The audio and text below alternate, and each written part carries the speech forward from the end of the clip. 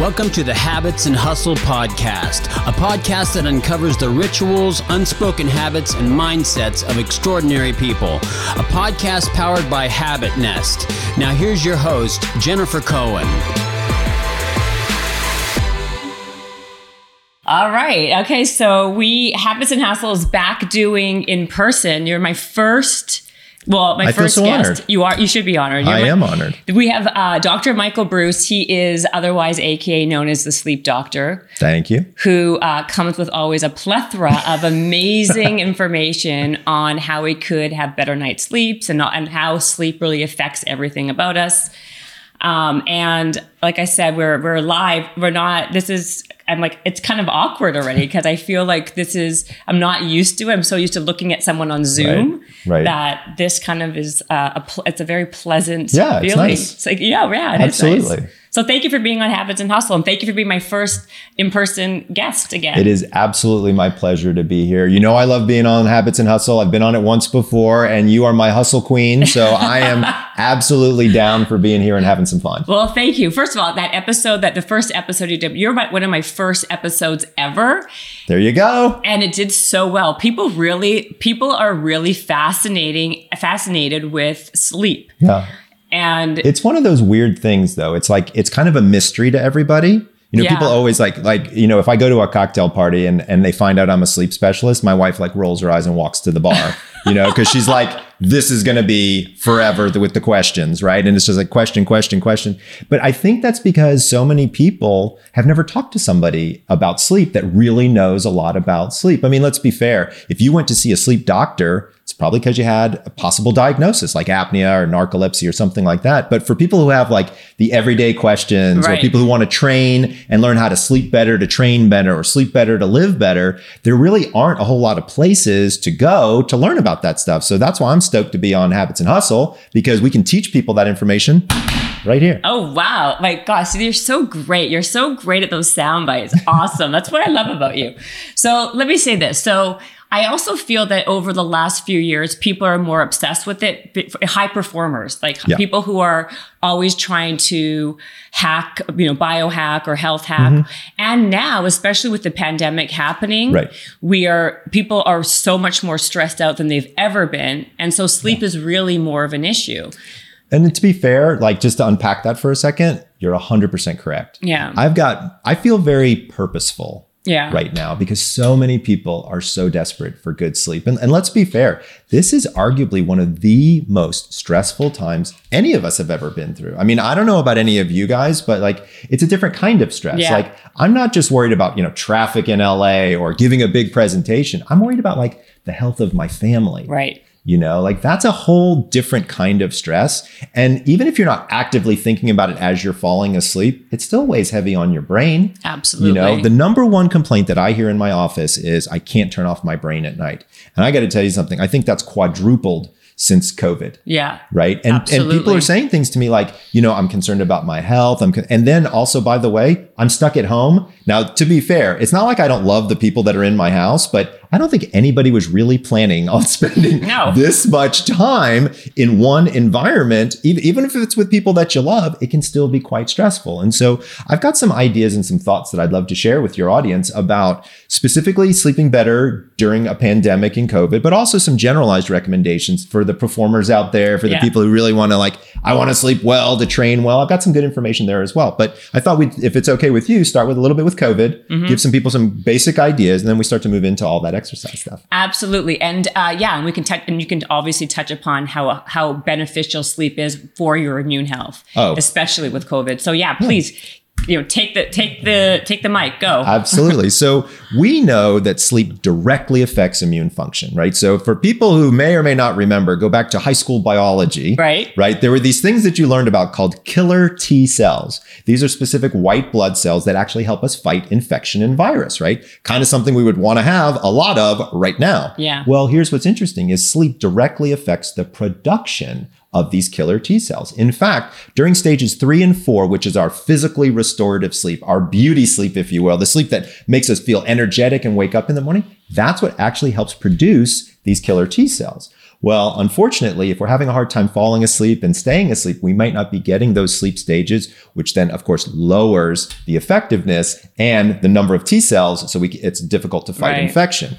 There's another really interesting piece that not many people are talking about, but I want your audience to be well aware of. Great study that was done in San Francisco, University of San Francisco, where they discovered that the effectiveness of the flu shot was directly related to how much sleep the person got the night before they got the shot.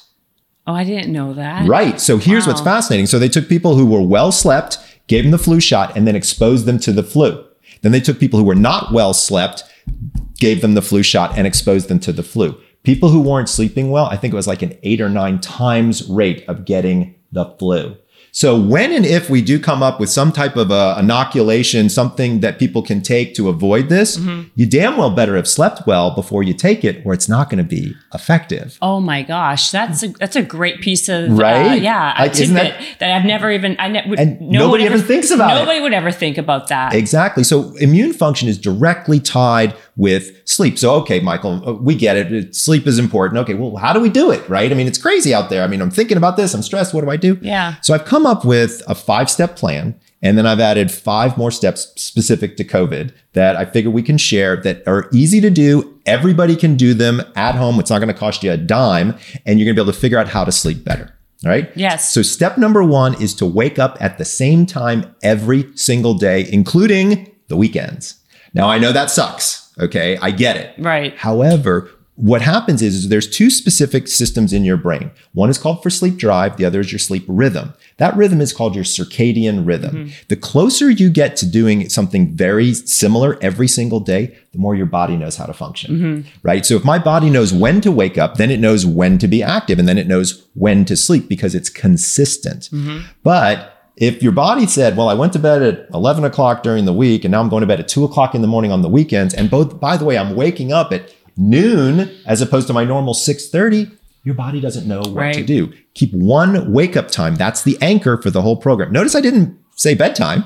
I said wake up time. If you want to stay up till 2 o'clock in the morning, you go for it. But I guarantee you, when I tell you to get up at 6:30, you better get your butt out of bed at 6:30. Wow. Well, you know what I find though, anyway, because you're so used to doing that, I automatically wake up. That's the perfect time. That's exactly what we want people to do is we want people to wake up, to be able to be up and their body to get into that motion. Step number 2 has to do with caffeine. So arguably the largest offender of sleep is caffeine. And, you know, we're talking about what's going on here during the pandemic. We have seen a dramatic increase in caffeine consumption. Dramatic. Why would that be? I'll tell you why. My theory is what used to be when we'd have a cup of coffee, right? We'd go and there'd be a break room and we'd, socialize a little with anybody, and then you come back to your desk, do your thing or what have you. Now you go from Zoom call to Zoom call to Zoom call. You want some break to stand up. You look at your coffee cup and you're like, it's half full. I might as well warm it up. Right. Before you know it, you're drinking a pot of coffee. Right. Most people drink 1 cup, maybe 2. Now they make a pot in the morning and before they know it, it's gone.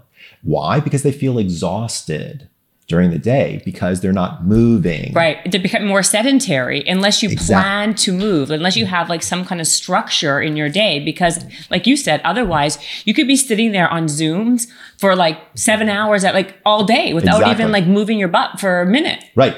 And so there's a recommendation in there. So number 1, don't set all your Zoom calls on the hour. Yeah. Set them on 5 minutes past and stop them on the hour and take that 5 minutes and go outside, get some sunlight, get some fresh air, do some jumping jacks, do some push-ups, move your body.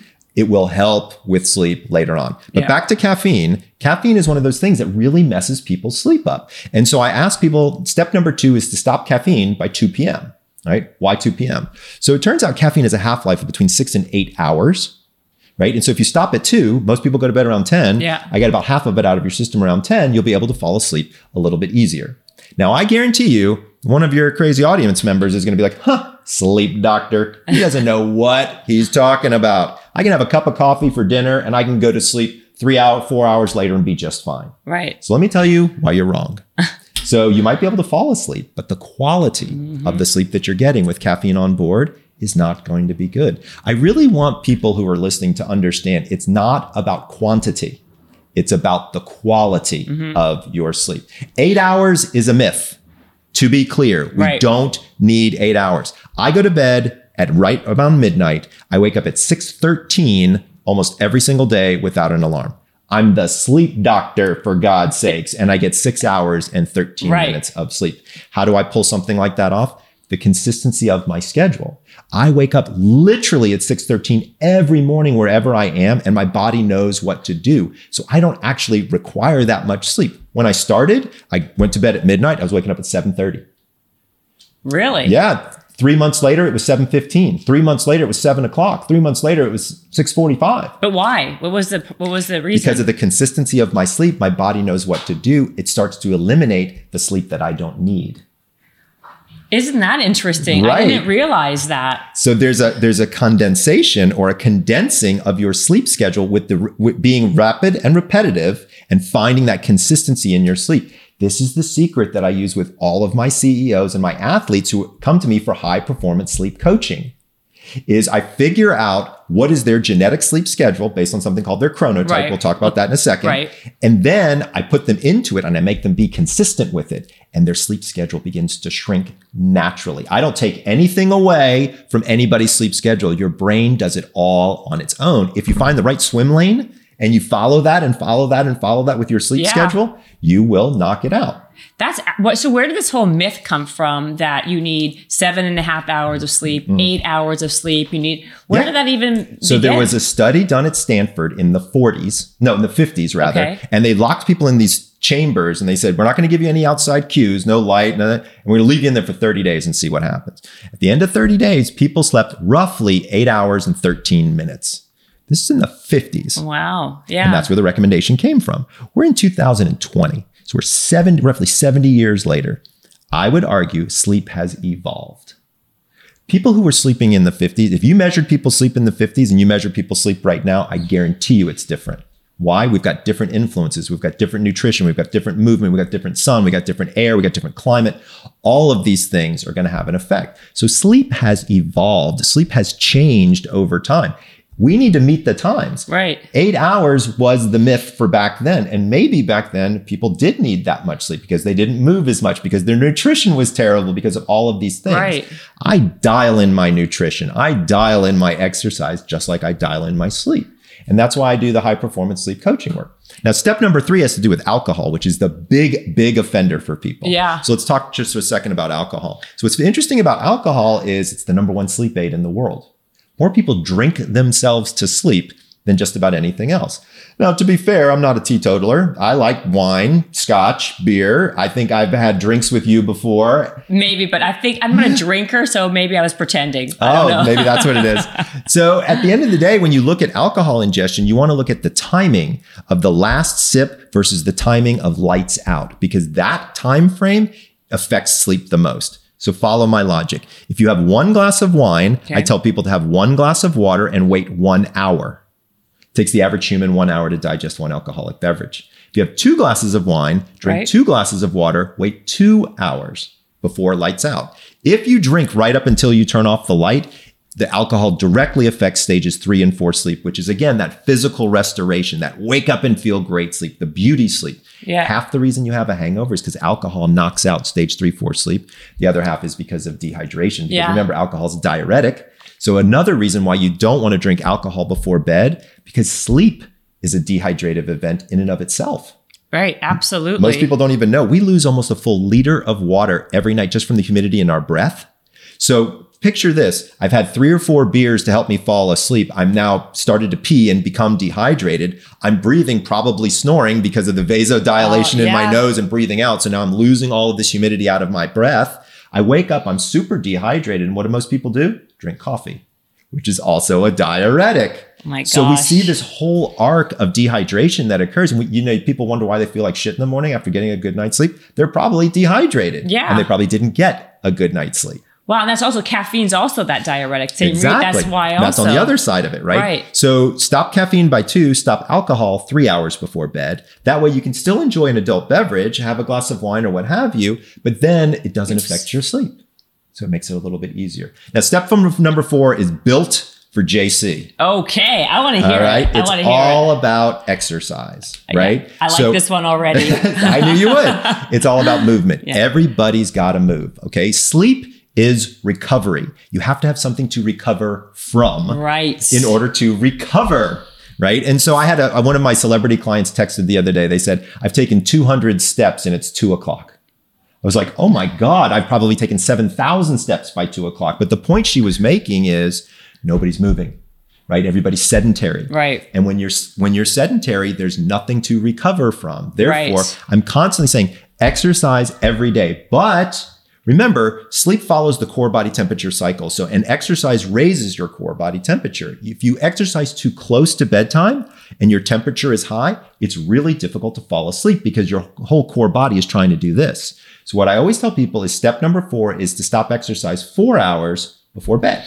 That is very interesting. I'm a big believer that you should be exercising in the morning as part of your daily routine, right? You're getting yourself, you're starting your day off on the right foot. Absolutely. You're more on point with your productivity because it gives you more energy.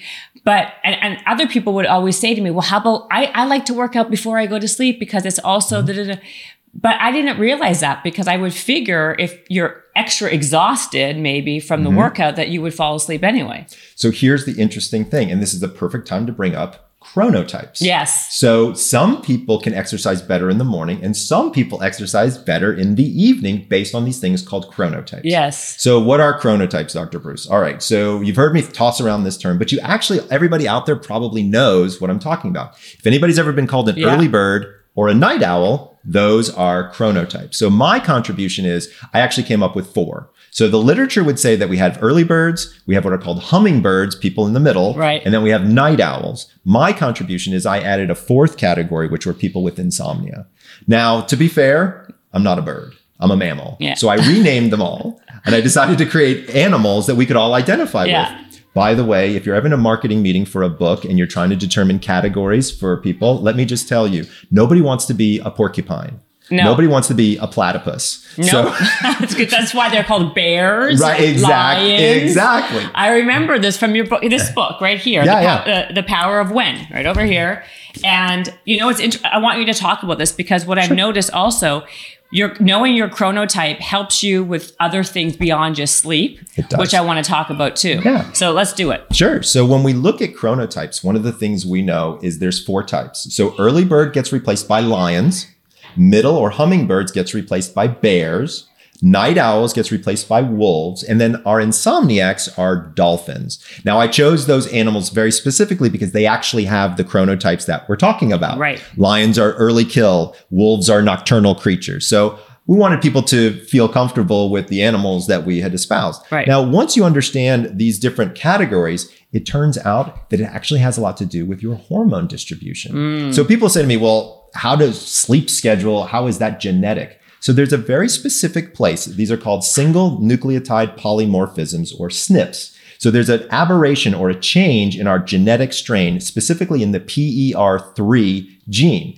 That gene, if there's a little twist, you become an early bird. If there's a twist in a different direction, you become a night owl. It's really that simple. I mean, there's a couple other genes that have to jump on board, but that's kind of the main one just for simplicity's sake. And so it's genetic. So people tell me all the time, oh, I can make myself an early bird. I'm like, good luck, dude. If it's not in your genes, you're going to really be struggling to do that. So when we get people to follow their genetic chronotypes, that's when the magic happens. So what's interesting is not only do you sleep better, you have sex better, you eat better, you exercise better because you're following your chronotypes or your hormones. So what we do is we find the times in day when those hormones are naturally high, and then we do the activities that work well with those hormones. See, this is what I want to delve into. This is so fascinating. It's cool stuff. Yeah. So give me some examples. So by the way, there's a test that you can take for free, right? Yeah. And that's on your website? Yeah. So if people go to chronoquiz.com, CHRONOQUIZ.com, takes 2 minutes. You will learn more about your chronotype than you ever have. We actually had over 2 million people take the quiz now. Yeah. Are you kidding me? No, I'm not. Wow. It's crazy.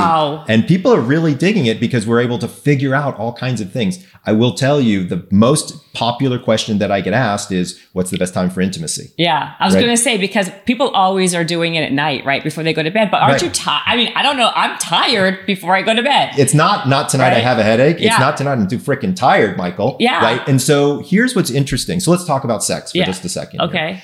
You need 5 hormones to have successful sex. You need estrogen, progesterone, testosterone, adrenaline, and cortisol all need to be elevated. Okay. And melatonin needs to be low. Right. Right? That would make sense, right? These are the Of energy course, ones and yes. these are the sleep ones. 74%, we did a survey, 74% of people have sex between 10:30 and 11:30 at night. What do you think their hormone profile looks like? The opposite. Exactly. Yeah. Melatonin is high and all of those things are low. So that's hint number 1 Wow. as Yeah. to when you should be becoming intimate. Hint number 2, what do most men wake up with?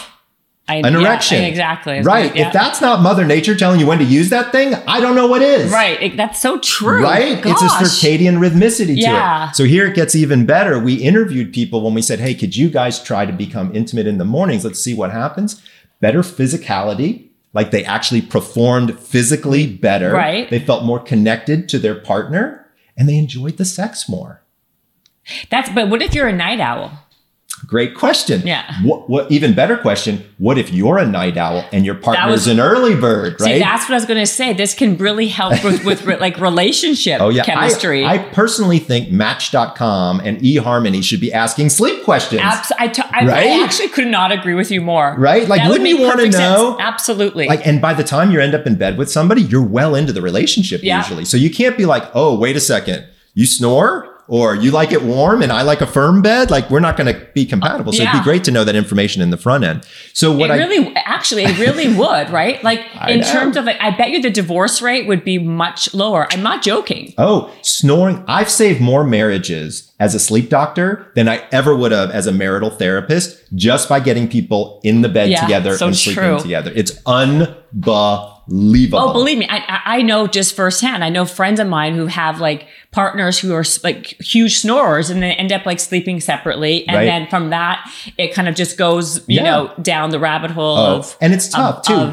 Because one person is being disrupted. The other person is saying, that's your problem, not my problem. Because that's what we always hear from snorers. And here's the other thing that's always interesting about couples and sleep is there's only room for one bad sleeper in any couple. Yeah. I've never met a couple where both people are bad sleepers. Right. Right? There's always one person that sleeps like a log and one person that's pissed off that they sleep like a log. Exactly. That's 100% true, right? And then because of that disruption, it causes resentment. Exactly. And it just goes down the rabbit hole. Pissed at their partner who's got a skill set that they wish they had. Absolutely. Exactly. Right. So that's what we start to look at. And you can't tweak that, right? You can't tweak your chronotype. You cannot change your chronotype. Right. But what we did in the book was we found times for people at different chronotypes to be able to be intimate. So I have lion, bear, wolf, dolphin on one axis and lion, bear, wolf, dolphin on the other axis, male versus female. And then we have different times to do it. We also have a matrix for lesbian couples and for gay couples because the hormonal patterns are so different. Oh my gosh, this is amazing. So the research was in the literature. We just pulled it out and stuck it into the book and people really like it. Yeah. I'll tell you my favorite thing about the book though, that has nothing to do with sleep, is it's become a communication tool for so many people. Right. I'll give you an example. So it's like the 4 love languages in a way, but like this new version of it. It's exactly right. That's exactly right. So I'll give you the example. So, I have a daughter, Carson. Yeah. She's 17 years old. And for anybody who has a 17-year-old daughter, there's just nothing fun about that. So I would go into her room in the morning and I would say, hey, Carson, wake up. What have you got going on today? How's it going? And she'd be like, leave me alone. Like that would be about the extent that I would get out of her. If I walked into her room at 7:00 at night and I asked the exact same questions, I was there for 90 minutes. 90 minutes. Really? Yeah. A teenage girl wanting to talk to her father for an hour and a half. That's hard to find. But isn't that can't just be chronotype. That has to be like where you are in your life. Like it's teenager 100%. Always wants to be sleeping. They always want to sleep in and whatever else. Because that's their chronotype. Here's what's fascinating. Babies are born lions. Early birds. Think about it when you first had your kids. What did they do? They went to bed early and they woke up really early. Yeah. Then they hit the toddler stage. What happens next? They become bears. They wake up at a reasonable time and they go to bed at a reasonable time.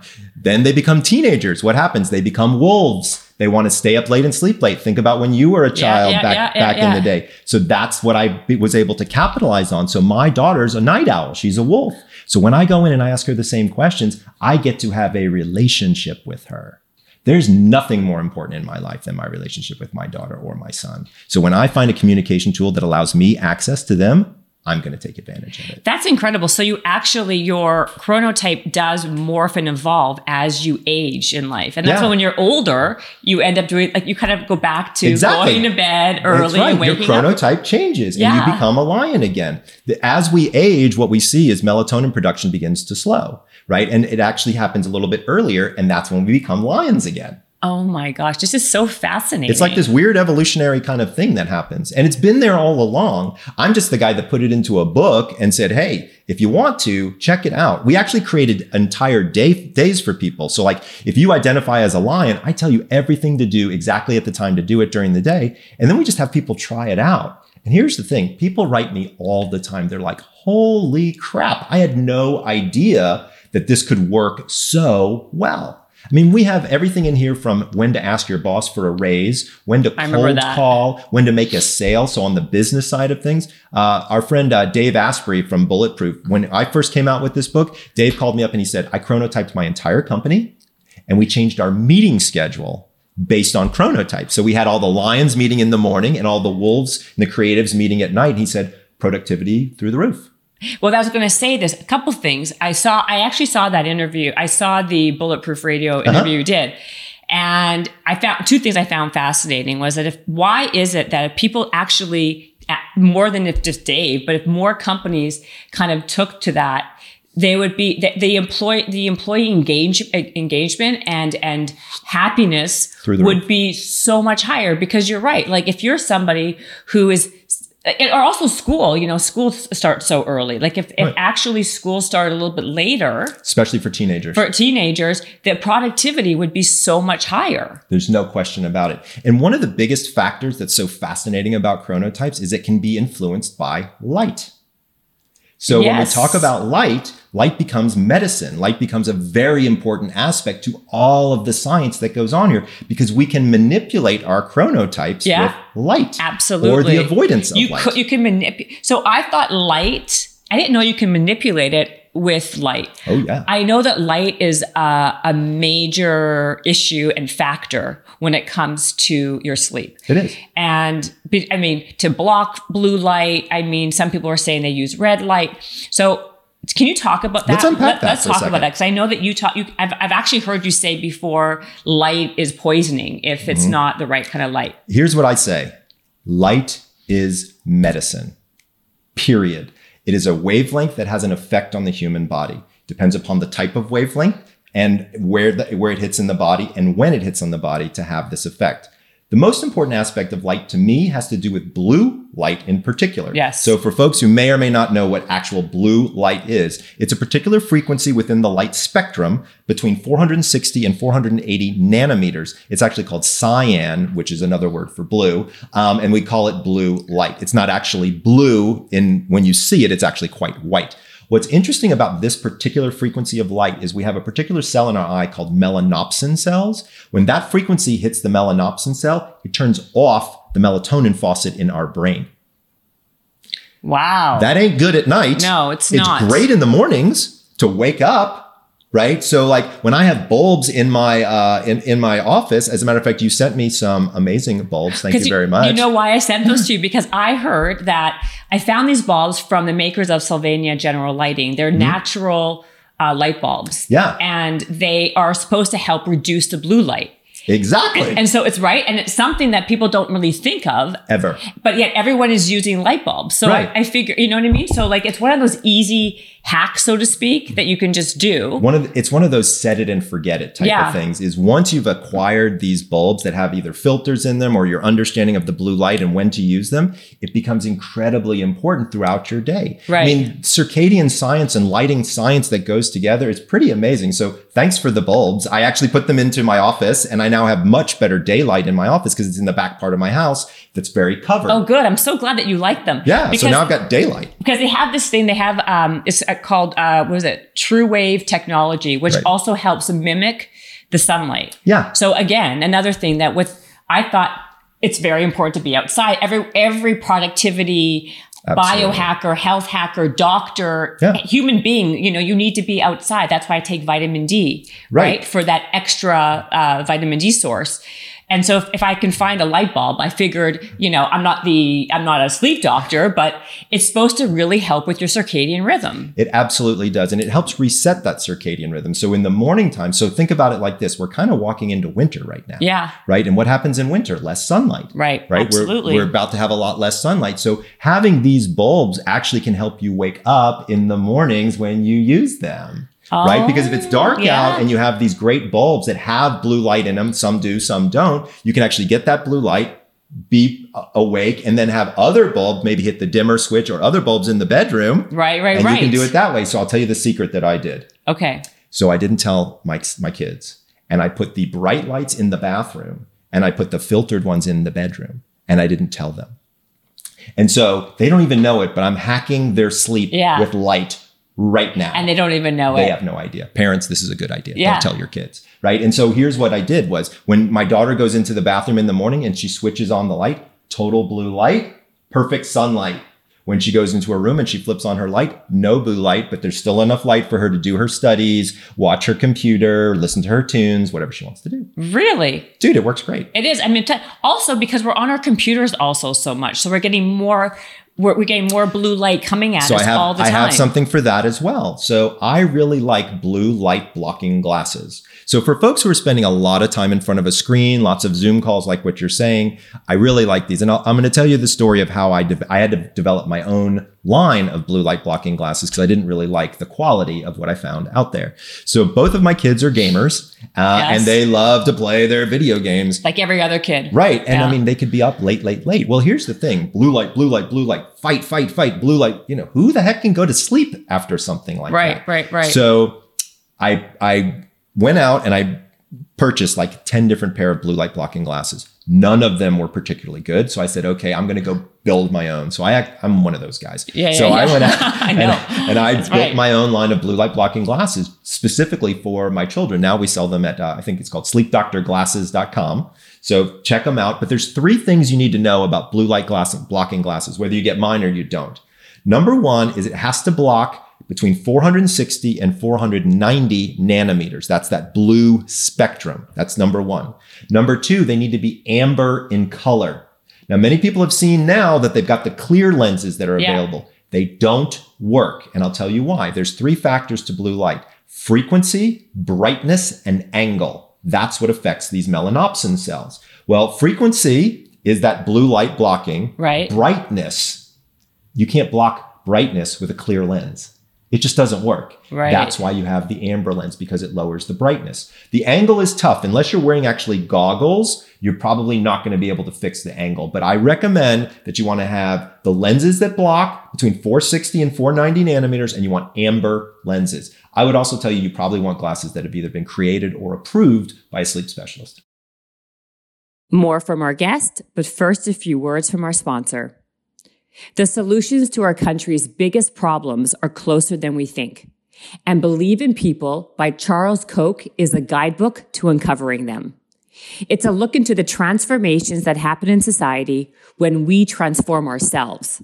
From former gang leaders turned peace brokers to amateur athletes discovering dynamic new ways to support Americans seeking sobriety. There's a reason best-selling author and Stoic advocate Ryan Holiday called it a provocative book for the moment. The stories inside detail the habits, principles, and devotions of true change makers. Believe in People is out right now. Order the book today at believeinpeoplebook.com/habits and hustle. That's believeinpeoplebook.com/habits and hustle. And now to our next sponsor. So have you guys tried UCAN for your energy? Because if not, I would definitely give it a shot.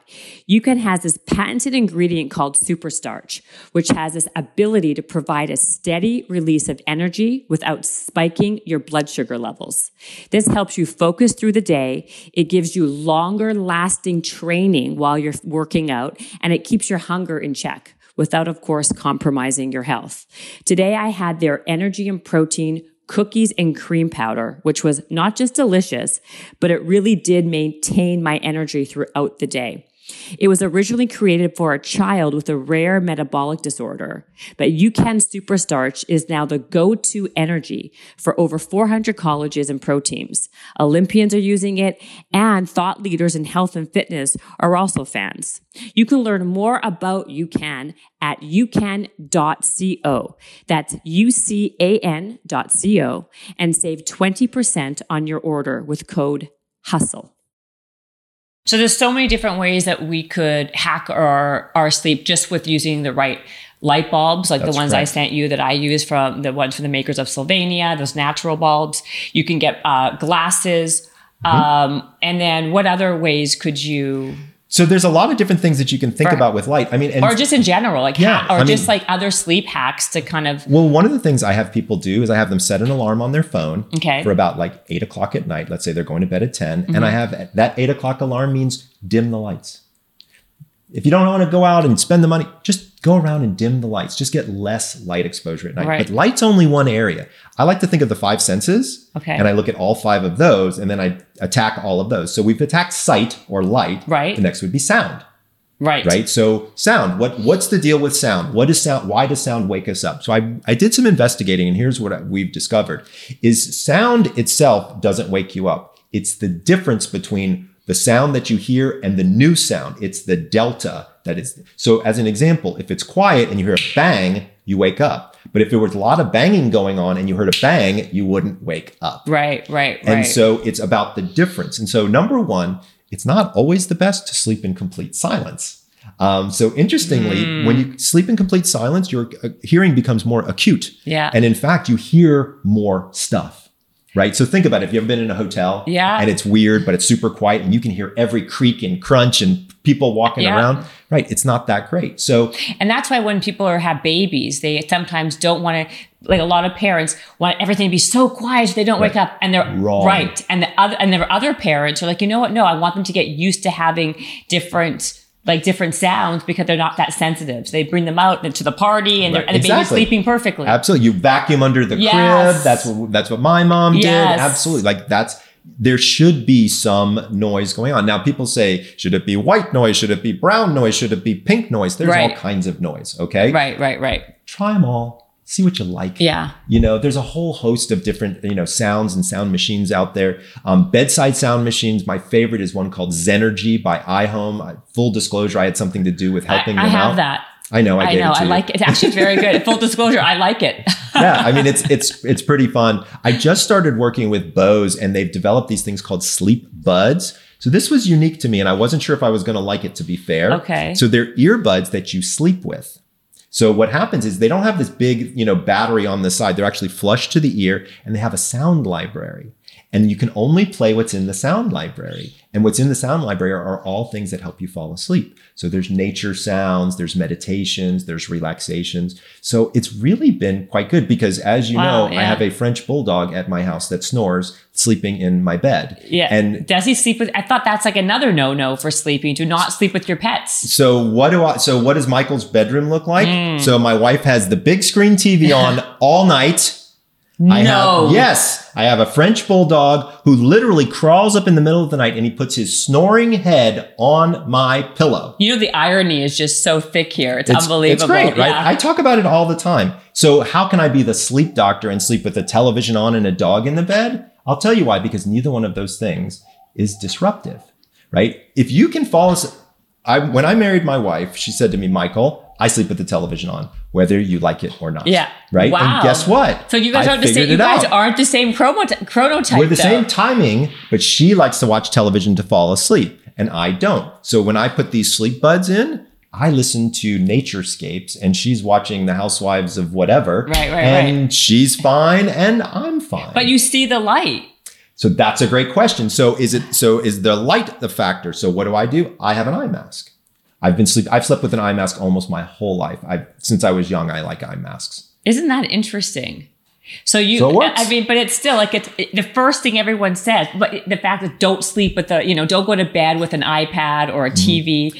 And then your wife is the one who goes to bed with like a humongous, right. So let's talk about it. Yeah. So notice I said it's okay for her to watch the TV, but I didn't say anything about a phone and I didn't say anything about a tablet. So those are off limits. And I'll tell you why. Why? Yeah. What's the difference? Proximity. Okay. Closer source of the blue light and engagement. If you're on Facebook and you're trying to get your high score on Candy Crush, you're not trying to go to sleep. Yeah, you're right. Right. But if you're, leaning back with your eyes closed, watching an old episode of Seinfeld, you're probably going to fall asleep. Right. What it does is it's a distraction technique, and it's not a bad one. And by the way, 99% of televisions have software that have timers built in. So if you're not an idiot, you can actually set your timer for 3 hours after you fall asleep, and it will go off and you will be fine. And you'll be fine. Of course you will. Because I mean, I would always fall asleep to whatever show I'm watching. Right. There's nothing wrong with that. I love knowing that. You know what I mean? Because I was always. I give you permission to fall asleep with the television on. Thank you. As long as I'm like conscientious about the other ways I can fall asleep better. So I guess that's why those light bulbs, not to get back again, but like because then you're reducing the emission of the blue light. That's correct. Throughout the day, so there's less in it. There's less that you're absorbing in your body. For sure. So it makes a big difference. No question. To do it for the 24-hour period. Yeah. Versus, okay, I understand this. And now people are using red light and using red light therapy. There's a lot of interesting stuff going on there. I mean, there's a whole host of things. But getting back to the bedroom, we talked about light, we talked about sound now. But what's the red light? Explain that. So there's data now to suggest that red light helps with inflammation. Well, you mean like the near? Oh, I have that. I have that thing. I stand in front of that thing all the time. So now people are talking about doing that before bed. Oh yeah, that's part of their whole thing though, right? Is that it helps with inflammation, it helps with like your mood and calmness. I'm using it for my knee a lot, actually. Yeah, but you said you blew out your knee, so right, so that not blew out. Don't knock on wood. It sounds good though. I've injured my knee. Let's not. Fair enough. Okay. Didn't mean to put that on you. So the next one that we looked at sight, we looked at sound, then we look at touch. Yeah. Right. So that's all about temperature. Yeah. Right. So what should the temperature be? Remember, sleep follows your core body temperature cycle lower. So you always want it to be cooler. Now, this is where we get into some difficulties because some like it hot and some like it cold. Yeah. So exactly. I always get asked the question, should I sleep with clothing or without clothing? So honestly, sleeping without clothing, your body is better able to thermoregulate because you don't have so many layers between you and the cold source. So believe it or not, sleeping naked is better for you. There's even data to show that you burn brown fat when you sleep naked, not white fat, as as part of the metabolic process of sleep, which brown fat is much harder to lose than regular fat and can be actually better for you. There's been one study. Don't ask me to quote the exact study because I don't remember all the details. I was going to say, so then there is a correlation between sleeping naked and weight loss? Yes, there is. Absolutely. No question about it. Now, some people, again, don't want to sleep naked. They're warm bodied creatures. They want to sleep with warmth. So one of the things that we've discovered is that the feet are a big thermoregulator, right? So you ever notice how if you're hot and you stick your foot out from the covers, instantly your whole body cools down and everything's better? So I had to investigate this. Turns out you don't have any hair on the bottom of your feet. And it allows you to express heat much easier, down here. Yeah. And so what I do is when I have, and usually it's the guy who wants to be cooler and the gal that wants to be warmer. Right. I have her wearing socks and I have him with no socks with his feet out from under the covers. And oftentimes I don't have a temperature war anymore, which is kind of interesting. That's another good one, right? I'm full of them. Yeah, you got so many like really easy strategies. That's the goal. Yeah. Okay, give me some more other ones. Give me some other ones. So I'll give you a couple of other things, and let's talk some things specific to COVID since we're in the middle of all of that, right? Okay. And so one thing I'm saying is it's okay to fall asleep with the television on, but give yourself a media diet 90 minutes before bed. You can't watch anything that has to do with politics, COVID, news, nothing. Right. Okay. There's now data to show that being positive before bed leads to faster falling asleep and more positive dreams. Optimism works. Okay. So watching whatever news station is not particularly optimistic. Right? Because it gives you more stress and angst and anxiety. And it's not good for sleep. So what I'm telling people is do right before bed, do a gratitude list. Yeah. Like, what are you grateful for? Like maybe there's not much. Maybe you're just happy that you got a roof over your head. Right. But some days we can be really grateful for a lot of things, and that can benefit our sleep,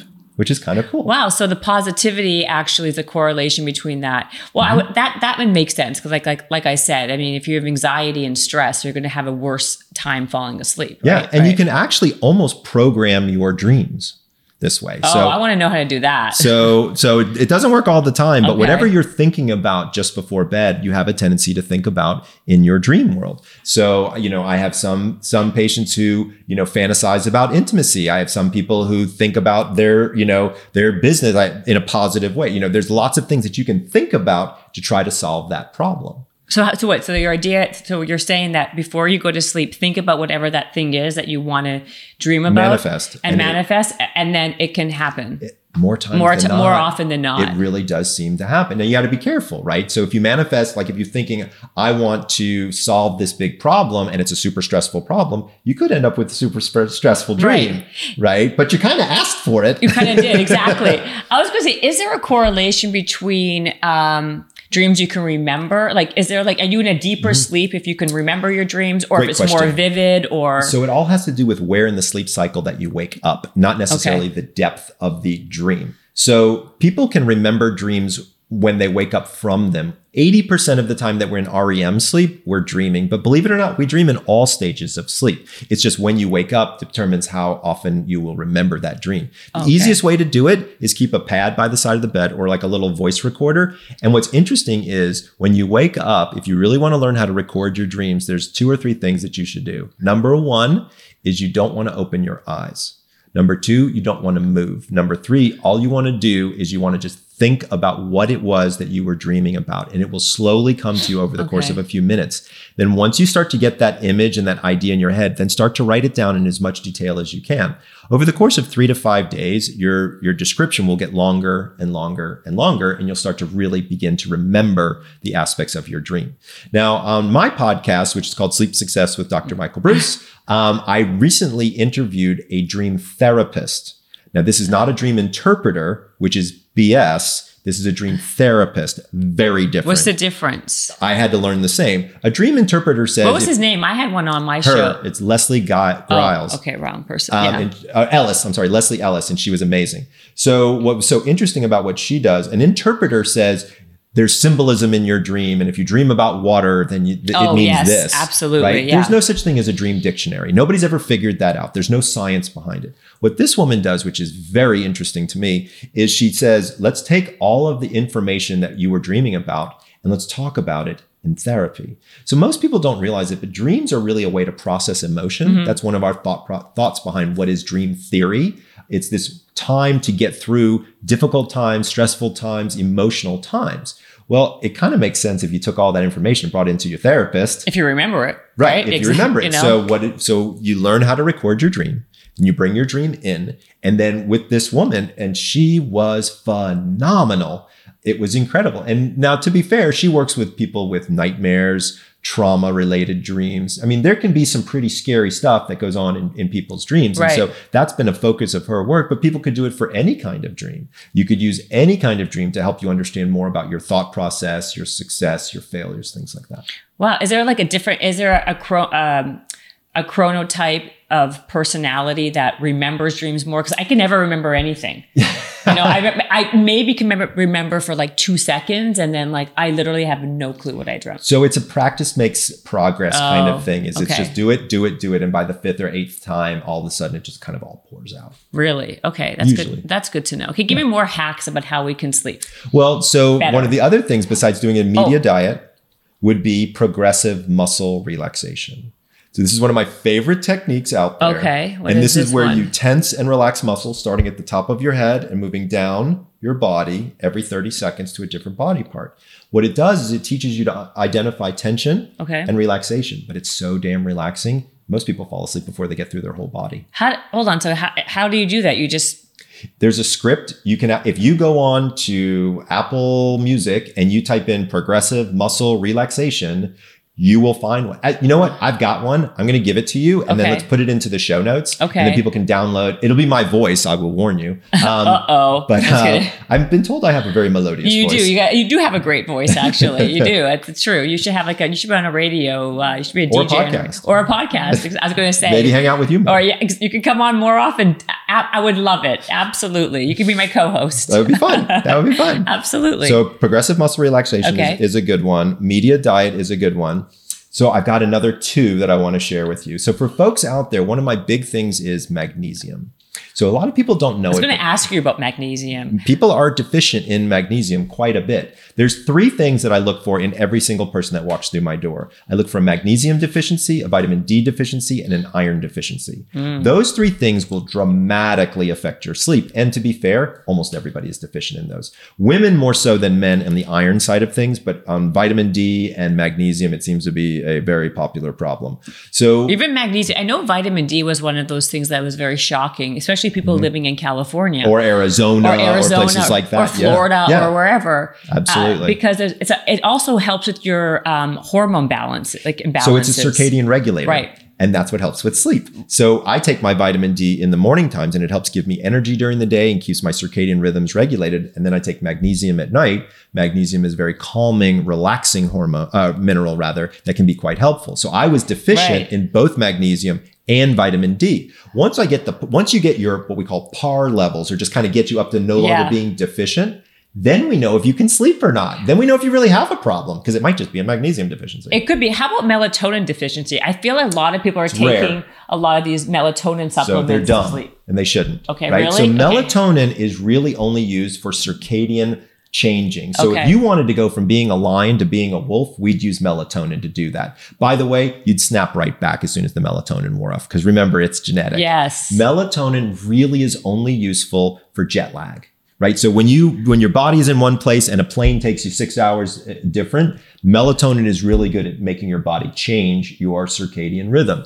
99% of people have plenty of melatonin on board. Okay. So that's number 1. Most people don't need it, and it doesn't do what people think. Melatonin is not Ambien. Right. So a lot of people are taking melatonin instead of taking Ambien. Right. So remember how I was talking before that there are 2 different systems. There's a drive and a rhythm. Yeah. Melatonin only affects rhythm, period. It doesn't make you fall asleep. It makes your brain think it's bedtime. That's what melatonin does. Okay. Also, remember, it's a hormone. Most people don't know that it's a hormone. So you're taking a hormone. Right. Like you wouldn't go down to the local GNC and say, hey, give me some estrogen, give me some testosterone, because it would mess you up. Right. And of course, they wouldn't give it to you, right? But yet this melatonin hormone has made it through the FDA system and nobody seems to care. How is that possible? It just slipped in under the radar. It's been like that for a very long time. A couple of other words of caution about melatonin. 95% of it is sold in an overdosage format. Well, exactly. I was going to say, dose is between 0.5 and 1.5 milligrams. Wow. Less is more when it comes to melatonin. The way you know you've had a melatonin overdose is if it's not been effective or you have vivid dreams. The number 1 complaint that I hear from people is like, I tried melatonin, all it did was give me crazy dreams. Well, I'll tell you why. Because you took it at the wrong time and at the wrong dose. Timing turns out to be incredibly important because it's a circadian pacemaker. Oh, wow. Right? It's not like you just pop it in your mouth before you go to bed. It takes 90 minutes for plasma concentration levels for melatonin to get up into your brain. 90 minutes? 90 minutes. Because it says on the bottle, take 30 minutes before you... It's wrong. Do you think the people who make melatonin have any idea what they're doing with it? Because they don't. So is it basically psychosomatic? You think it's going to work, so melatonin, if you use it appropriately, will work. If you don't use it appropriately, you walk down one of 2 paths. You believe that it works, and so it works, or it just doesn't work. Right. Can you get addicted to it too? You cannot. Like anything? Oh, you cannot. And what's interesting, people always say, well, if I've taken it for 10 years, does that mean my body's going to stop making it? There have been at least 2 studies to say, no, that is not the case. But let's also talk about children and melatonin, because this is a sore topic for me. Okay. Yeah. Because pediatricians are telling parents to give their children melatonin. I don't give children hormones. Period. Yeah, they are. I didn't hear that. Really? All the time. Parents come in, my child doesn't sleep. Give them a little melatonin, they'll be fine. Here's the thing. Melatonin's a hormone. The 99% of these children have plenty of melatonin on board. There is one group of kids, though, you have to be a little bit different with. So when you look at kids who are on the autism spectrum, there's been a lot of data to show that 3 to 5 milligrams, this is 5 times the recommended adult dose, is very effective in kids on the spectrum. So my only caveat for anybody taking melatonin that's under the age of 18 is they probably would need to be on the spectrum, and they definitely need to be talking with their doctor. That's very interesting. I never heard that, actually. You asked for one more thing. Yeah, I'm gonna give you one more thing, actually. Those sleep tracker devices. Yeah. So I read, I've been reading a lot of articles about it, and about the irony again is very thick on that, because the people who are so caught up on what their sleep tracker says, there's such anxiety around if you're sleeping okay. There's a that they're new not disorder. Sleeping okay. It's called orthosomnia, and it's Yes. you're tracking your sleep so much you're not sleeping. That's exactly It's it. unbelievable. Leave it to some obsessive compulsive individual. So it's called ortho-insomnia. orthosomnia. Okay, and it's a real thing, It's right? a real thing. It's unbelievable. I don't have a problem tracking sleep. You can see I'm wearing a sleep tracker I was now. going to say, yeah. There's a lot of different things that are good about sleep trackers, but let's just be very clear. Okay. Sleep is super complicated, right? Yes. So like almost every tracker company was tracking steps before they were tracking sleep. Right. My daughter can come up with that. That's a calculus problem, okay? It's the length of your leg, it's your gait, and it's how far you go. I can calculate your steps very, very quickly. Yeah. How do you calculate sleep? Using your chronotype? I don't know. Depends. Right. Yeah. That's the problem. Is Yeah. it how fast you fall asleep? Is it how quickly you get to dream sleep? Is it how quickly you get to stage 3 sleep? Is it your number of awakenings? Is it the length of the awakenings? I could literally go on for days. I would think how you track it, to be honest, is how long you're in your REM sleep or your deep sleep. And some people track it that way. So Right. here's the problem: is this tracking company and another tracking company measure it differently. Oh, wow. Nobody's measuring the same stuff. So we don't even have definitions of everybody that's the same definition. So what I tell people is if you're going to use a tracker, whether it's an Oura Ring or a Sleep Score or a Whoop Band or whatever it is, yeah. don't look at the absolute data, look at the relative data. What do I mean? If you read one morning that your tracker says that you got 14 minutes of REM sleep, Yeah. go back and see, did you get 14 minutes the night before and 14 minutes the night before? Then your tracker is inaccurate, but it's consistent. Oh, Right? yes. But if you did 14, 14, 14, and then all of a sudden 411, I want to know what happened that night. When there's an aberration, when there's a difference in the data, that's when you want to look and see how did that affect my sleep? Don't worry about the minutes. Again, sleep is not a minutes game. It's a quality game. Right. Yeah, Everybody exactly. needs to remember that. So when you're tracking, don't get caught in the minutes. Get caught in the concept and understand how sleep works. Then you can use those tools for your advantage. But I think also what you said at the beginning of this podcast, or more towards the beginning, was that the more consistent you are with your lifestyle and your routine, your brain will automatically tell you when to wake up or when not to, where you basically train your brain, your body in circadian rhythm, where you wake up when your body actually needs to. So you don't even need these trackers usually. Then why are you wearing one? So the reason I wear a tracker is because people always ask me about tracking their sleep. Yeah. And so I want to be able to know and understand how the tool works to be able to educate them. But to be really honest with you, I don't look at my sleep. You know how I tell how I slept well? When I wake up and I feel good. Yeah. That's how I know I slept well. Yeah. Sleep is a perception. When you wake up in the morning, how you feel is a very good metric of how well you slept. Yeah. Oh, absolutely. And if you do it consistently, your body knows what to do and you will consistently start to sleep well. I love that. Okay. That's the key. I got to think of, did I, what else did I want to ask you? I guess, I should ask you just one question because you did talk about this, but you said it earlier. We didn't get to it because we went on another topic. But when is the best time to ask your boss for a raise? Mm-hmm. Is it depending on what his chronotype would be, right? So absolutely. If he's a lion. So there's a couple of ways to figure this out. Not to kind of derail everything. No, this is a great question. I was actually going to wrap it up, and I'm like, you know what? I want to go over that because I think that's a really important one, right? Yeah, it's interesting, and if you think about it, it makes sense. So we did survey data to figure out what's the happiest day of the week. I'll give you one guess what the happiest Friday. Exactly. You nailed it. Yes. Fantastic. And what we also learned is that people seem to get happier and happier the later the day gets. Yeah, because they're getting closer to leaving and going home for the weekend. So number one, the best day to ask your boss for a raise is on Fridays. The best time to ask your boss is later in the day. Now, the third question you have to ask is, what is your boss's chronotype? Now, how do you tell what your boss's chronotype is? I'm going to teach everybody out there how to tell what your boss's chronotype is. If you get emails at 3 o'clock, 4 o'clock, 5 o'clock in the morning, your boss is a lion. Yes. I can guarantee you of this. If your boss makes it in the morning, roughly around the same time everybody else does, they're a bear. Okay. If your boss doesn't make it in early, but likes to stay late and seems to really energize towards the later part, then your boss is a wolf. And if your boss is just a pain in the ass because they're so sleep deprived, there's a high likelihood they're a dolphin. Once you understand what that is, then you know when they're going to be happier and happier during the day. When are they going to have the most energy? When are they going to be the most influential? When are they going to be the most charismatic? So we know that if you're a lion, you're going to be losing energy by 2 o'clock in the afternoon. So if your boss is a lion, don't go to your boss at 2 o'clock in the afternoon when they're running out of energy and talk to them about a raise. If they're a lion, hit them when they walk through the door with a fresh cup of coffee or a green drink or something. Say, hey, I'd love to go for a walk with you and talk a little bit about my future. Well, a lion's going to love that because I'm like, hey, somebody's up early. They're here with me. Let's talk. Yeah. But if they're a bear, they don't want to talk to you in the first walk through the door. They want to deal with their email and do that. So maybe lunchtime, right? Go to them around 11 o'clock. Say, hey, you want to go grab a snack or a bite? I'd love to talk with you more about my career here. They're going to be on board. They're going to be focused. That's, again, Friday, happy day, middle of the day, timing of the day. Now, if your boss is a wolf, go to happy hour. Yeah. Right? Yeah. Hey, let's go get a drink. Right? Because wolves like to do that. Yes. We're high risk takers. We like to party. We like to be in social situations. Right. So put your boss in the situation that's most comfortable to them, because you're going to ask them for something that they may or may not want to give you. No, I love that. Okay. And then the other thing we didn't talk about, and I was going to say it and we got, again, a little bit derailed, was I think I am too.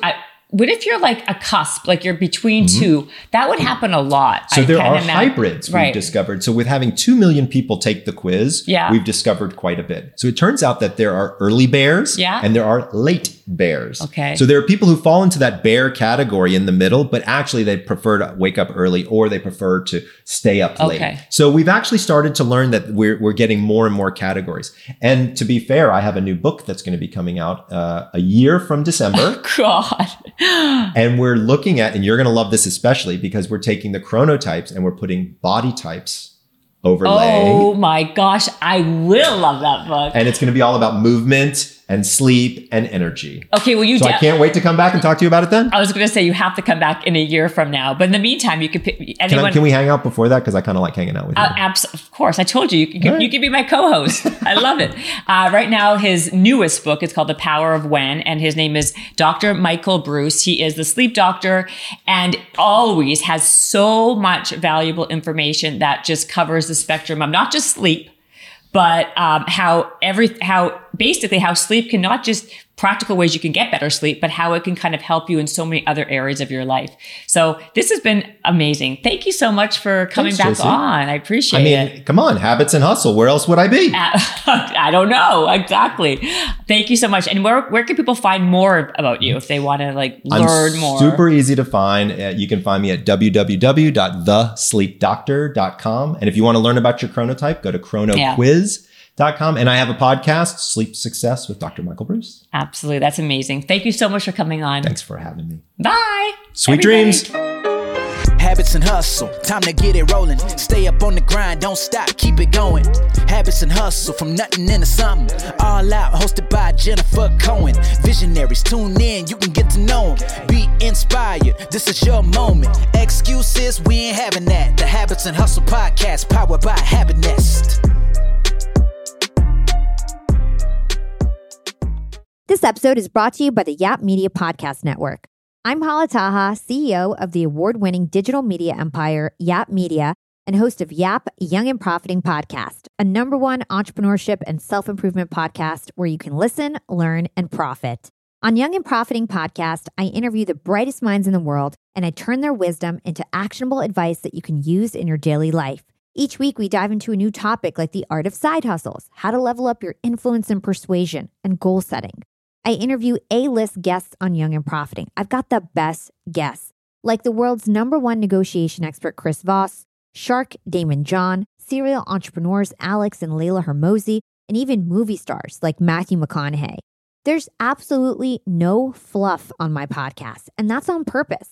Every episode is jam-packed with advice that's going to push your life forward. I do my research, I get straight to the point, and I take things really seriously, which is why I'm known as the podcast princess and how I became one of the top podcasters in the world in less than 5 years.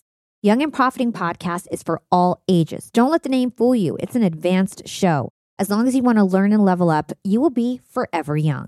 So join Podcast Royalty and subscribe to Young and Profiting Podcast, or YAP, like it's often called by my YAP fam, on Apple, Spotify, CastBox, or wherever you listen to your podcasts.